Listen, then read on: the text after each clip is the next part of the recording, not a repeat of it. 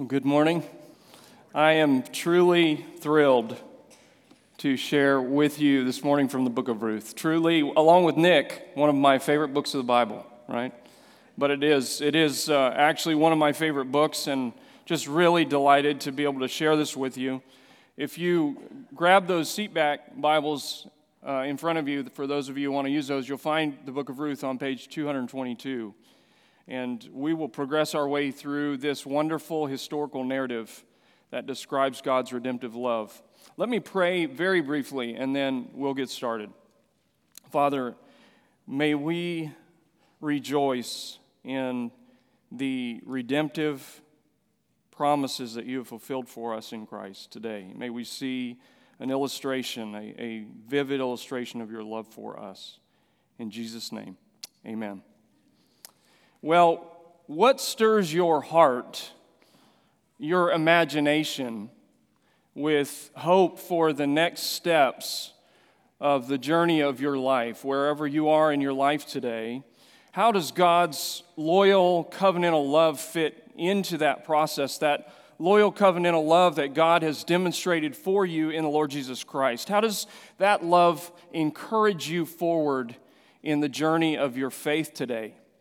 Now, I'm going to give you a theme statement that we're going to track from the book of Ruth, and then we're going to progress through the book as a story in 4 major acts, okay? Or chapters and acts, as if they're kind of like acts of a play.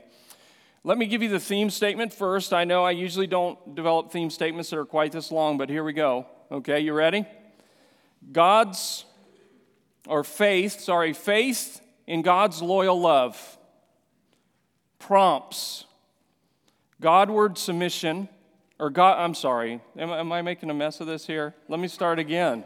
Faith in God's loyal love prompts Godward initiative, humble submission, redemptive self-sacrifice, and hopeful hearts. I'm going to say it again.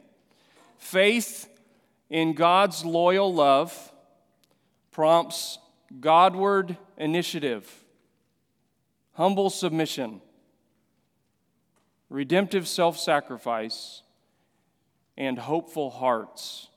Now, we will track those 4 key ideas as themes that emerge throughout this story in the book of Ruth, and certainly I would love for you to follow along with me in your Bibles as we progress through this relevant narrative for our lives, as we ourselves live, as we would say, coram Deo, before the face and the presence of God. The 4 acts or the 4 chapters I'll give you as we go, okay? I'm going to give you a title for each of those 4 chapters, and once we go, we're off and running, all right?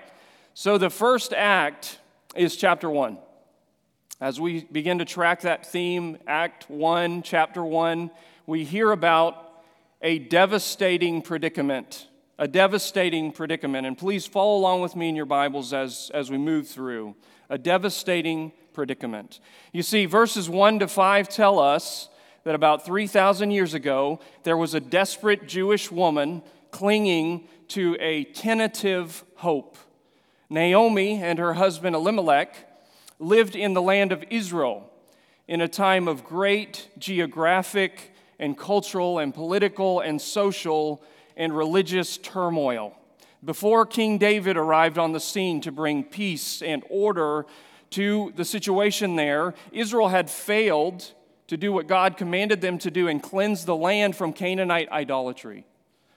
And in fact, Judges chapter 21, verse 25, which is a book just adjacent to Ruth, says this way, that this book taking place in that same setting, Judges 21:25, in those days there was no king in Israel. Everyone did what was right in his own eyes. So because of that pervasive idolatry in the land, Yahweh's, God's, the covenant-keeping God, his long-promised security for the people of Israel was fragile. It was fragmented. There was a frightening famine of divine providence that gripped the land. And so this Jewish family left their ancestral home, Israel, and they left the town of Bethlehem in Ephrathah. And the town name of Bethlehem means house of bread, ironically enough, during a time of great famine. They went across the Jordan River to the land of Moab, not to a place or a land of sojourn in rest, but a land of sojourn in paganism. You see, the Moabites were the incest-derived ancestors of Israel through Lot, Abraham's nephew. They were historical enemies of Israel. They worshiped a pagan deity, not Yahweh. In fact, that pagan deity was known in their era as Chemosh, the destroyer. And 1 Kings 11 calls that god Chemosh the abomination of Moab. And so the father of this family, Elimelech, whose name, by the way, means "my God is king," he left the safety of the king's community to lead his family into the dangerous and the unknown. His wife, Naomi, whose name means pleasant or lovely, along with their two grown sons, if you look in verse 1 there in chapter 1, you see that they first went to sojourn in Moab, and then in verse 2, they remained in Moab, and then in verse 4, they lived there. And what we find is that Yahweh, their covenant-keeping God, did not bless those 10 years that they lived in Moab. In fact, first, Elimelech, "my God is king," he dies.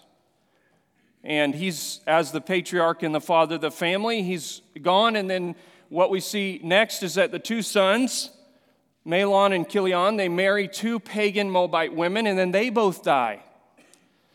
And so we have these three grieving and bereaved widows who had waited for an heir that will connect us back again to the land of Israel here shortly. They had waited for an heir, and they waited for an heir in barren silence.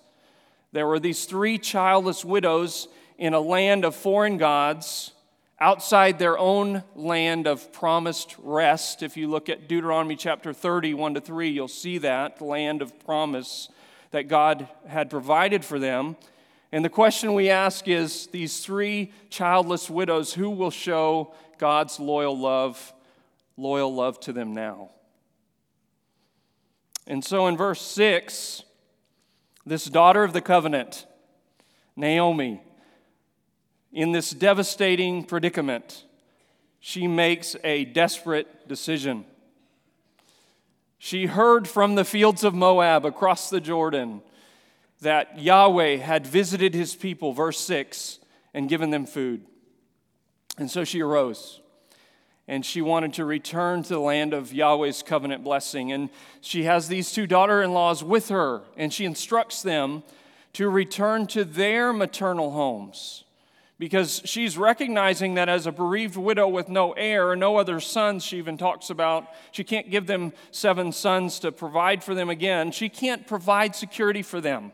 She's incapable of herself accomplishing the purposes of God's Hesed love, which we'll talk about here, that she does pray, indeed, God's Hesed blessing over them in verse 9, and yet she is unable to fulfill that kind of gift for them. Now, let me just define, I know you've probably heard, even in Psalm 117, when we read the idea of unfailing love or steadfast love from God, that term is one word in Hebrew, and it's the word hesed. It's a description of God's covenant love. And I want to read a definition for you of that concept from Daniel Block, because it's a significant concept for us all as Christians. He describes God's covenantal love this way: as a strong relational term that wraps up all the positive attributes of God: love, mercy, grace, kindness, goodness, benevolence, loyalty, covenant faithfulness.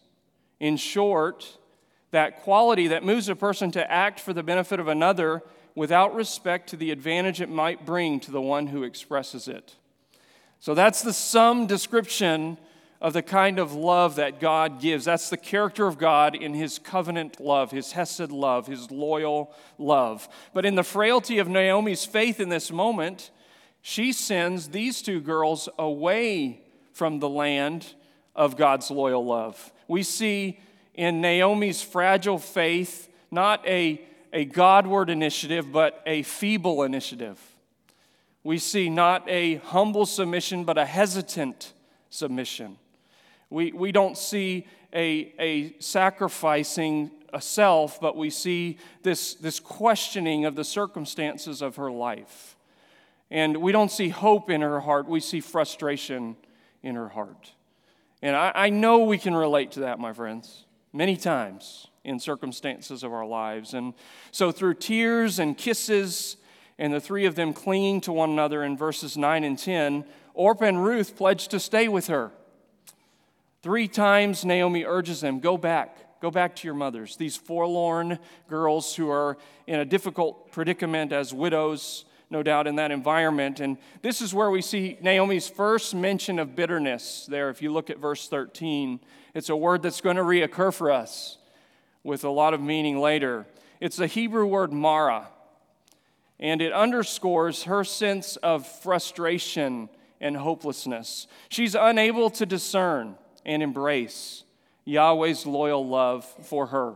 She can't find the faith, therefore, to provide hope for those girls. The hand of God, or Yahweh, has condemned them, she says. And therefore, she's condemned, and then therefore they're condemned. In effect, she's saying Yahweh's hand has brought this bitterness upon us. That's a hard predicament of heart, is it not? And so through her tears, there in verse 14 in chapter 1, Orpah decides to go home. And sadly enough, yes, verse 15, even to Chemosh, the god of her family, her heritage, the false god, the destroyer. There's a lot of application there that we could talk about, but we don't have time. But I suspect there are many opportunities for us to consider choosing returning to destruction and continuing in pathways of life. Naomi urges Ruth as well, go back. She urges her 4 times here in chapter 1. And the question is, what is Ruth going to do? This is a crossroads moment for her, right? So will she choose the broad path of the practical, the known, the comfortable, the convenient, or the narrow path of faith, the path of initiative and submission and self-sacrifice and hope? And here we have this definitive declaration. We have a determination in the heart of Ruth of loyal love. We have a presentation of God's gift of faith that's evident in her. This one who is Ruth, often mentioned as the Moabite. Ruth makes a decision for faith. Praise God for that decision. She makes a decision for initiative, for submission, for self-sacrifice, and for hope. Look there at verses 16 and 17 with me, and let's read these together, these critical verses in chapter 1. But Ruth said, do not urge me to leave you or to return from following you, for where you go, I will go, and where you lodge, I will lodge. Your people shall be my people, and your God, my God. Where you die, I will die, and there will I be buried. May the Lord do so to me, and more also, if anything but death parts me from you. So Ruth says, I choose your God, your land, your house, your people, my life and death for and with you. I take an oath according to the loyal love of your covenant God, Yahweh. I resign all other loyalties in order to journey for a lifetime by faith with Yahweh and his people. That's a faith that appears to be even greater than Naomi's in this moment. And it appears to be a faith even greater than that of Abraham, because Ruth had only heard rumors of Yahweh's love and his divine words, mediated through compromised role models. And praise God that his love breaks through the compromise that we represent as role models. Isn't that the case? Ruth, the faith-filled, hopeful Moabite, and Naomi, the doubting, cynical Israelite. And so in verse 19 in chapter 1, Naomi and Ruth make that 7 to 10-day walking journey from Moab back to Bethlehem, crossing the Jordan on to the other side there. They return to the house of bread more than 10 years after Naomi's original departure.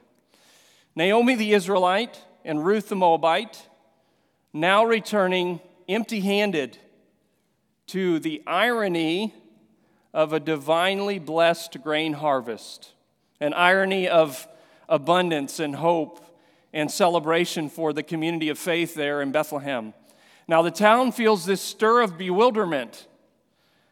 Can this be pleasant Naomi in verse 20? Naomi feels a sting of bitter irony. Really? Pleasant? No, she says, call me Mara. Call me bitter. She uses the name Shaddai for God here twice. Shaddai the all-powerful. She says that Shaddai the all-powerful has dealt bitterly with me. Verse 21, she says, I left in faith, hope, with all that she had of value. She returns in futility and emptiness with nothing.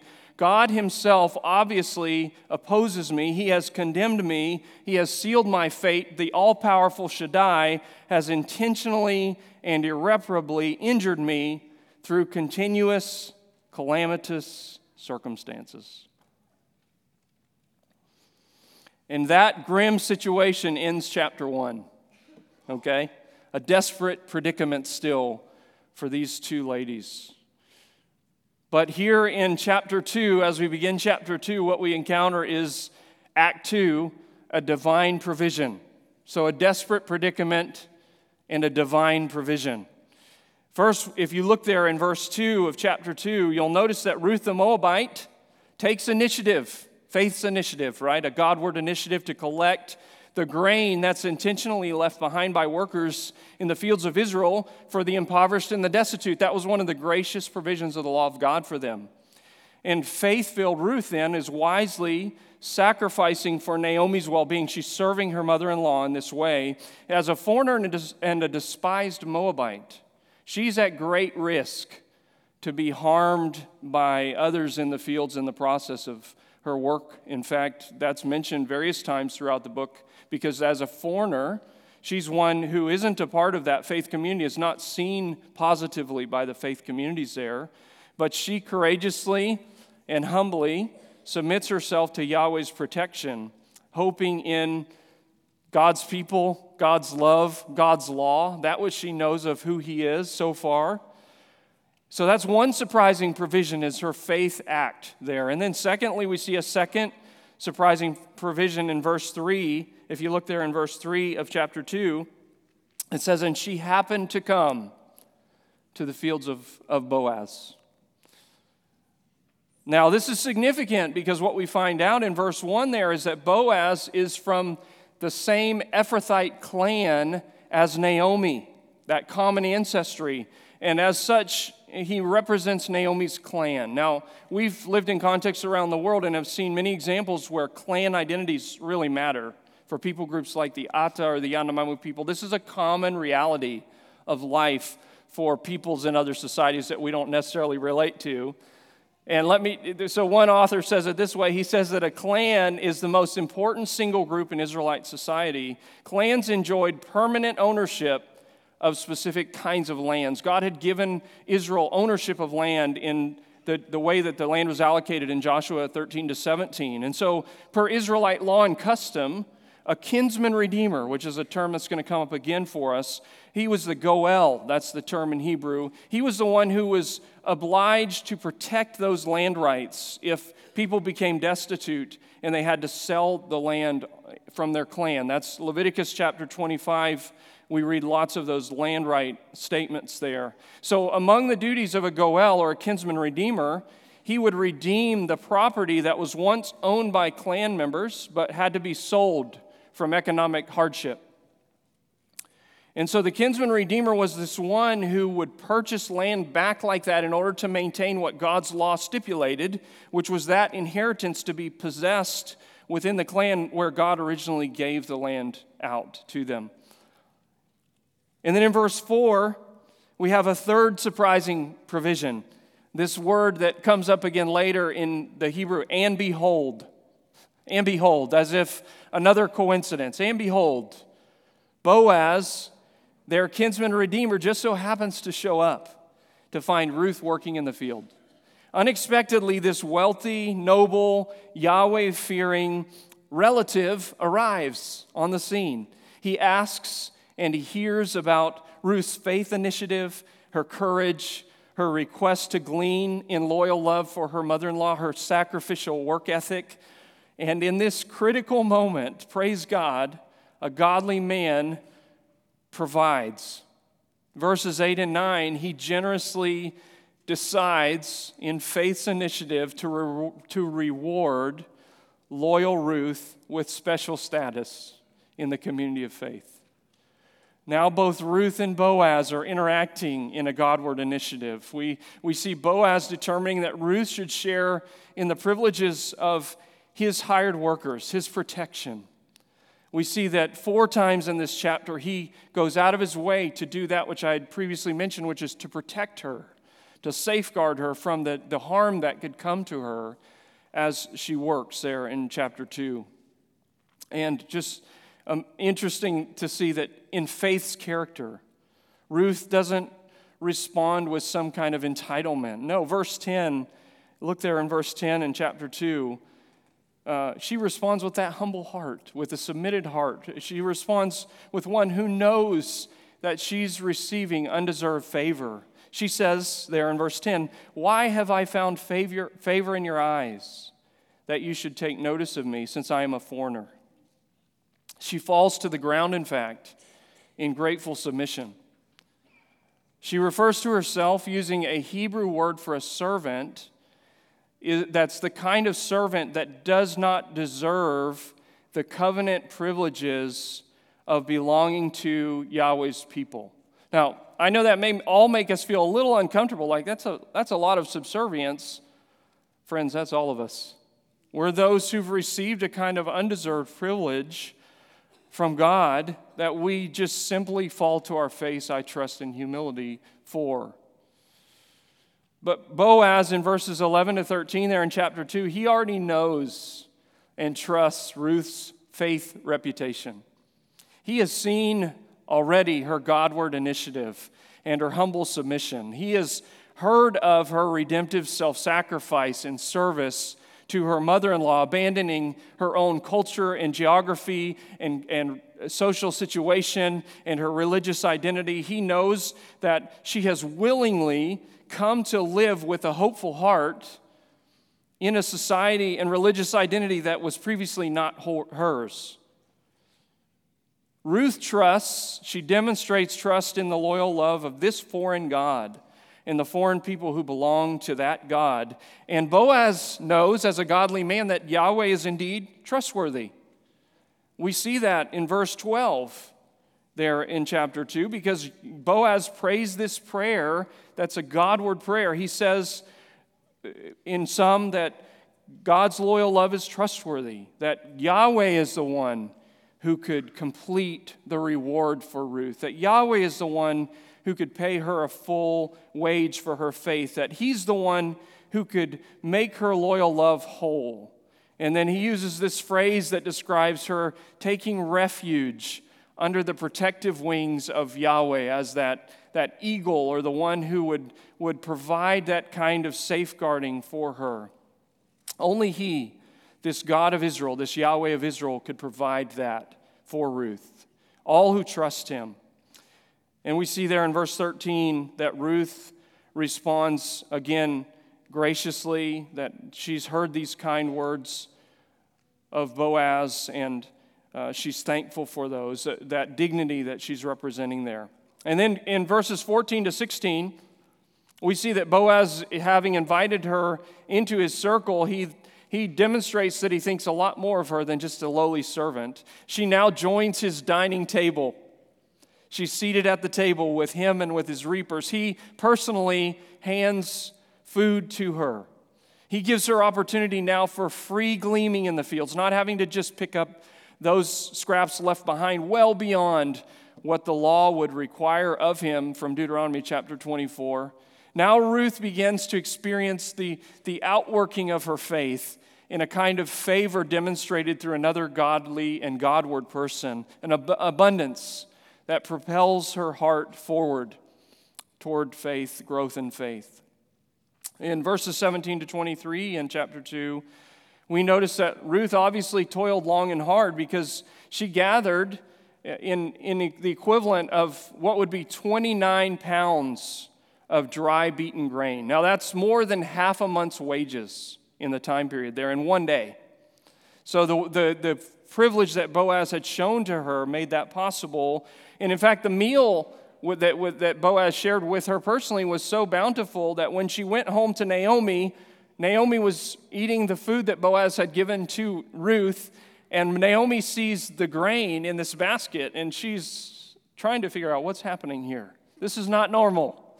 We were in a destitute situation, and now what, right? The pilot light of Naomi's faith reignites. Yahweh God stirs hope in her heart again. She recognizes the favor of Yahweh in Boaz. And now, with exuberant excitement in verse 20, Naomi confirms that Boaz is relative and Goel. He's kinsman redeemer. He's one that if he would, he could demonstrate redemptive self-sacrifice for them. Now both Naomi and Ruth, we see this beginning of interaction of faith's hope. We see this expression at least maybe in the 7 to 8 weeks of the harvest season. That's typically how long that harvest season would last. That at least that could be providing for them through the season and into the winter at the least. Perhaps Ruth could continue to interact with Boaz in his fields, enjoy his protection. Naomi encourages her to stay in his protection. And so at the end of chapter 2, in verse 23, we read that she kept close to the young women of Boaz, gleaning until the end of the barley and wheat harvests, and she lived with her mother-in-law. So there's no resolution to the story yet. There's still 2 unmarried widows having had some provision and yet still unresolved in situation. That brings us to chapter 3. Chapter 3 is Act 3, a daring petition. A daring petition. Ruth, this woman of faith's initiative, submission, sacrifice, and hope, now works with her mother-in-law to craft a plan because Naomi is energized by God's faithfulness to them. And so in verses 1 to 5, they craft this plan. Now listen, it's a risky plan, okay? But Naomi knows that Ruth's opportunity to continue working for Boaz is closing because the harvest season has ended and she may or may not have continued access to him. So these 2 women of faith encouraging one another in faith, and again, there are applications every which place in this book that I can't make, okay? But these 2 women of faith encouraging each other's faith, they take initiative, and Naomi now demonstrates, again, self-sacrifice. She wants Ruth to be stable outside of her home. She doesn't want Ruth to have to depend solely on her anymore, so she wants Ruth to have a married situation outside of her home, and here we go.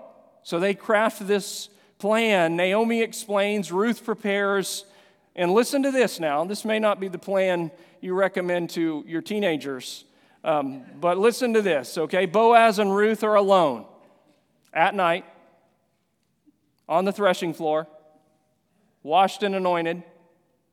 Boaz is lying down. Ruth is lying down. They're well dressed, and Ruth is going to uncover his feet. Does that feel a little challenging to you in some ways, right? A little suggestive, and I agree. But this is going to depend on godly character, right? These are 2 people who are going to have to demonstrate a kind of godly stability, a Godward initiative that will make for Ruth the intentions of her heart clear to Boaz in no uncertain terms. Ruth is going to have to trust God again because in a situation like this, she could be mistreated. And so she has to trust God working through Boaz in his loyal love to protect her. She must submit again and apply faith's initiative with a sacrificial, hopeful heart. And so just imagine that scene with me. In verses 6 to 13 there, Ruth arrives at the threshing floor in the dark. She's waiting for the other workers to leave. She hides. She's waiting for Boaz to eat and go to bed. He has a meal. He lies down, obviously in a place where he's somewhat secluded away from other people there in the threshing area. In the cool of the night, Ruth uncovers his feet and lies down beside him. And guess what? Just like happens to you, you woke up and you found out your feet were cold, right? So your feet are cold. And Boaz, the difference is that he's startled because there's someone there with him. What is happening, right? Maybe he smells the anointing and he sees her profile. We don't know. But there's this awkward moment in verse 9 there. Boaz sees her and he says, "Who are you?" That would be a good question to ask, wouldn't it? And Ruth says, "I am Ruth, your servant." A simple exchange. But in that exchange, Ruth, unlike earlier instances, she doesn't call herself Ruth the Moabite. And the word for servant isn't the same word as the undeserving one from before. It's the word maidservant. It's the word that is used to talk about eligible for marriage maidservants. And so Ruth is speaking now with a Godward initiative in verse 9. Isn't that risky in many ways? She's trusting in the loyal God, the God Yahweh, the law and his love of him through Boaz. In fact, now she says, "I got you, Boaz," because she says to him, "Spread your wings over your servant, for you are a redeemer." Don't forget now, just previously, Boaz had said God is the kind of person or the kind of being who demonstrates the character to spread wings of protection over his children. And now Ruth is saying, Boaz, if you want to act like God, then you can do that same work for us. You can demonstrate redemptive self-sacrifice, loyal love. You can demonstrate the character of God himself for us. And thankfully, right, because it's an awkward moment, we try to put those down as quickly as we can. So in verse 10, Boaz immediately seeks to relieve the awkwardness of the situation, and he reassures her there. If you read in verse 10, chapter 3, he says, "May you be blessed by Yahweh, my daughter." So Boaz knows this act of Ruth is not selfish. It's not self-seeking, but it's an act of loyal love, redemptive self-sacrifice for Naomi's family. He goes on to say, hey, you could have chosen some of the other young men you met while you were gleaning in the fields, the rich and the poor. So those who maybe were poor but still good looking, I guess, or whatever, right? And then those who are well-to-do who could have easily provided for her, but she didn't do that. So in verse 11 there, in chapter 3, Boaz makes it clear, in fact, that her reputation locally is well established in the community. He uses a term to refer to her there in verse 11. He calls her a woman of strength, a woman of strength. That's a term used 2 other times in the Old Testament in Proverbs 12, and guess where the other place is? Proverbs 31. So he makes a comparison to Ruth the Moabite. Even as a foreigner, her character communicates faith's identity, not ethnicity's identity. He says that she's an ideal woman of covenant testimony who will strengthen her husband's reputation in the faith community of Israel. But we have one additional significant complication. In verses 12 and 13, another closer kinsman redeemer exists with prior claim to Elimelech's property. And we say, oh no, that's not what we want. We want resolution for this story, right? But Boaz promises Ruth, according to Yahweh who lives, that he will do all that he can. And now we see, as is often the case in our circumstances of life, now they're both submitted before the work of God. They're both submitted before Yahweh. They both must await the work that God will do on their behalf as Boaz plans to talk to this other kinsman redeemer. And so the couple arise early in the morning in verse 14 there. They are seeking to protect Ruth's reputation. He gives Ruth enough barley now that's it's at least double of that 29 pounds. So now they're into multiple months of dried grain that would provide for them. Through that Godward initiative, Ruth is returning to Naomi there, and in verse 18, now both women are waiting for God. Both women are waiting for God to work through Boaz, to work through a kinsman redeemer, to decide what kind of loyal love he will demonstrate for them. Naomi voices hope. We see her hope, as I've described, ignited here, that God and through Boaz will continue moving the situation forward. But we ask the question, how will God's divine lot fall? Which brings us finally to chapter 4, a determinative purpose. A determinative purpose. How will Yahweh show loyal love to Naomi and to Elimelech and to Ruth and to me and to Boaz and to you? Verse 1 in chapter 4, that same morning or shortly thereafter, Boaz goes up to the city gate, and that's the place where people typically entered and exited the cities there. He goes to find the elders of the city and to find this other Goel, this other kinsman redeemer. He's wanting to encounter both groups there because that's the place where Judges chapter 8 and 1 Samuel 11, they talk about the fact that the judging of the affairs of the city took place in that city gate kind of setting. Okay? And so Boaz is there, I assume maybe the next morning. That's the impression we get. It was very quickly taken care of. In verse 1, it says, again, chapter 4, verse 1 there, it says, guess what? And behold, that providence of God again, right? The other kinsman redeemer happens to walk by. Verses 2 to 6 there. Now, I'm going to try to make this simple, because there are complications we can get ourselves into, like terms like levirate marriage and land rights issues and all kinds of these complications. But let me keep it simple if I can. And by the way, if you want to look up levirate marriage issues like the one with Judah and Tamar, that's Genesis 38. Deuteronomy 25 talks about that levirate marriage concept.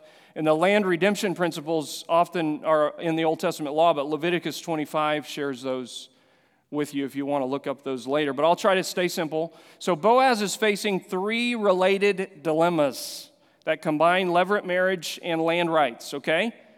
Number one, the redemption of the property to preserve inheritance for Naomi and Elimelech. Now that's number one, the redemption of the property. Number two, the marriage of Ruth to provide a family heir. Because if they redeem the property but there's no heir, they can lose the property again. And then number three, we have this older widow, Naomi, who needs provision. And the way that provision often occurred was through ownership and possession of land, that they were subsistence-based peoples, just like ones we've encountered around the world. And so they needed access to that land. And so those are the three dilemmas. Those dilemmas would require a unique situation of a kinsman redeemer, a Goel, who would take on all of that work. And friends, that's work that they had no hope of accomplishing for themselves. That sounds familiar, doesn't it? And so as Boaz talks with this kinsman redeemer in verse 3, he first reminds him, he starts by reminding him about the property. He says in verse 3 there, if you want to read in verse 3, chapter 4, he says, Naomi, who has come back from the country of Moab, is selling the parcel of land that belonged to our relative Elimelech. And then in verse 4, Boaz charges him. And this is a public setting of official business. He has to make the right statement. And so he says, if you will redeem it, redeem it. But if you will not, tell me that I may know, for there is no one beside you to redeem it, and I come after you. And the other redeemer said, I will redeem it. Again, oh no. Like, that's not what we want. We don't want that. Boaz doesn't want to hear that, and we don't want to hear it, right? But given Boaz's loyal love for God and for Naomi and for Ruth, now he realizes that just redeeming the land will not be sufficient to provide for them because Ruth and Naomi will still be at risk. They need an heir to preserve their property and their livelihood long term. And so do we, right? Boaz knows that in the ideal scenario, this kinsman redeemer would pay for the land, marry Ruth, and provide for Naomi as a bereaved widow. Without the marriage to Ruth, the purchase of property would not save Elimelech's family. So Boaz doesn't stop. In verse 5, he tactfully pressures this Goel, this kinsman redeemer, through an ethical commitment to marry Ruth. He says there in verse 5, chapter 4, he says, "The day you buy the field from the hand of Naomi, you also acquire Ruth the Moabite, the widow of the dead, in order to perpetuate the name of the dead in his inheritance." Now, Boaz doesn't just describe the ethical commitment, he also added there an ethnic complication. And I have the feeling, I just get the feeling as I read this, and maybe you do too, he wanted this to get complicated, right?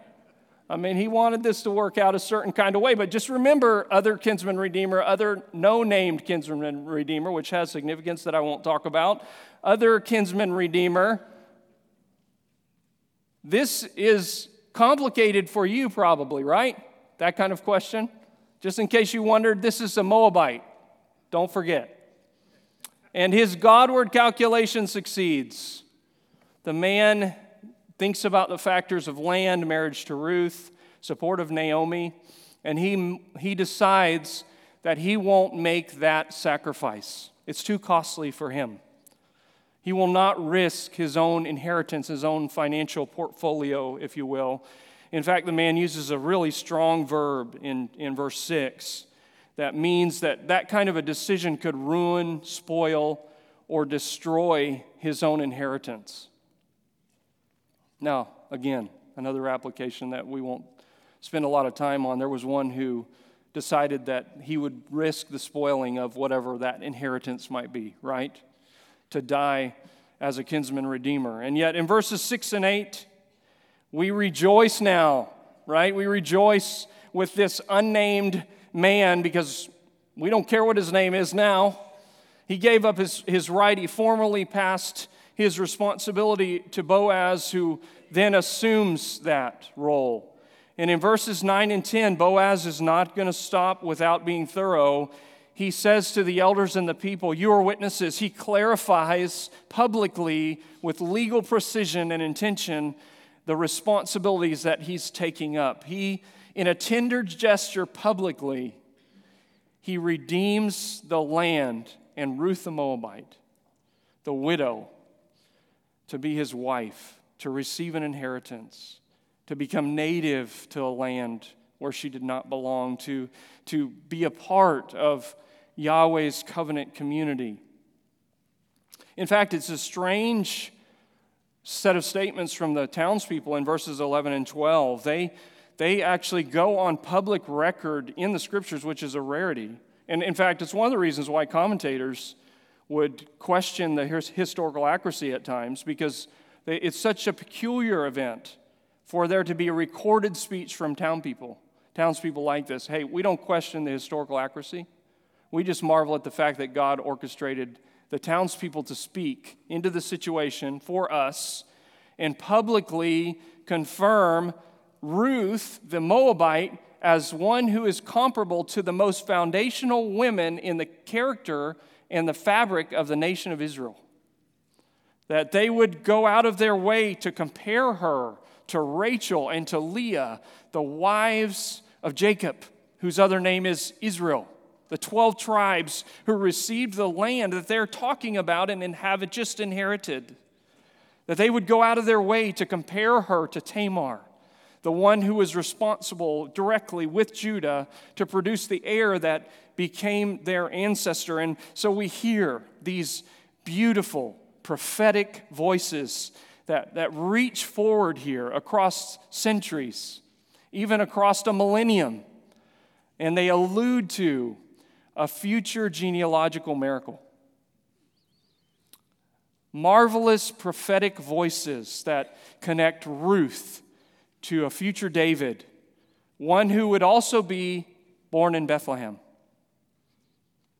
Prophetic voices that strain forward, and that we as Christians know they strain forward towards another final future fame for Bethlehem Ephrathah. Micah 5:2. But you, O Bethlehem Ephrathah, who are too little to be among the clans of Judah, from you shall come forth for me one who is to be ruler in Israel, whose coming forth is from old, from ancient days, a messianic genealogy. And indeed, verse 13, wonder of wonders, God orchestrated for Ruth to have a child, Naomi's male heir, little Obed. Verses 14 and 15, the women speak to Naomi. They see the blessing of God here. They say to her there, if you read in verses 14 and 15, blessed be Yahweh, who has not left you this day. And hey, these are words for us, okay? He has not left you this day without a redeemer. May his name be renowned in Israel. He shall be to you a restorer of life. Yes, friends, he has not left us this day. Through David's descendant, the Lord Jesus Christ, Yahweh has acted as Redeemer and Restorer of life for all of us. May his name be renowned in all the world. And all of this because of Ruth the Moabite.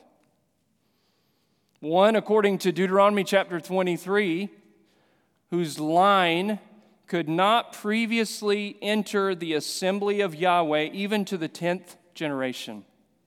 None of the Moabites may enter the assembly of the Lord forever. Deuteronomy 23. So what we conclude is this is not Ruth the Moabite. This is Ruth, a one-time Moabite. This is the one who has been adopted as a member of the covenant community of faith because she has demonstrated Godward initiative, humble submission, redemptive self-sacrifice, and a hopeful heart. She's one who in verse 11 is talked about as contributing to the building of the whole house of Israel. Yes, Ruth, who receives this honor, more expected and greater than she could ever imagine. Ruth, whose insecurity and emptiness through God's loyal love is replaced by security and fullness. Ruth in the line of David, in the line of the Messiah. Friends, that's quite a story, isn't it? A story of journeying by faith in God's loyal love. I assume that you've seen many parallels to your own life. I certainly feel those. In Christ, Yahweh loves all who would call on him like this. He seeks to bless all families of the earth through the seed of Abraham, through the seed of David, through the line of Christ. I ask you first, those of you in the room who may not have made a decision to trust Christ, have you been blessed by God through Christ? Christ descended from this Moabite woman, Ruth. When we translated this book for the Ata people of Papua New Guinea, and we taught it for the first time, they were just astounded because they always thought of the Hebrews as this self-contained, separate people. And they heard the story that God had taken a destitute Moabite like them and like you, and he had grafted them into the line of Jesus. And they were thrilled by that. They were tremendously excited to think about the connections to Bethlehem, that Christ was born there in the house of bread, the place where Naomi had left from, that he was their kinsman redeemer, that he's one who lived a sinless life. He was the only one who could achieve those redemptive purposes for them in Christ, that he was the fully God and fully man sufficient one, that his sacrifice solved the problem of their sin predicament, and that now because of his provision that they could access Jesus through repenting of their sins and turning in faith to Him. And I just challenge you today, if you're a person who hasn't seen the connectedness of God's purposes through Christ like that you too can be a part of God's covenant community. That you can accept the sheltering protection of God, the covenant keeper, the loyal love giver through Christ. So if you're not a follower of the Lord Jesus Christ today, I challenge you to consider making that decision. There are a lot of people in the room who would love to talk with you about that. And then just a few closing thoughts for those of us who are believers, okay? What about the strengthening of our faith, my covenant brothers and sisters? What does God's loyal love prompt from our faith? How should we continue in our journeys of faith in God's loyal love in Christ? And I'm going to take issue here with William Cooper, all right? I'm going to say that behind frowning circumstance, God hides a smiling face. I question whether God's providence actually frowns. I think we see evidences at times that we don't see the outworking of God's purposes, but God is always smiling providentially on us because we are those who are His children. So while God's ways are at times mysterious, He is smiling on us. He has rescued us. We are the destitute, the helpless, the hopeless.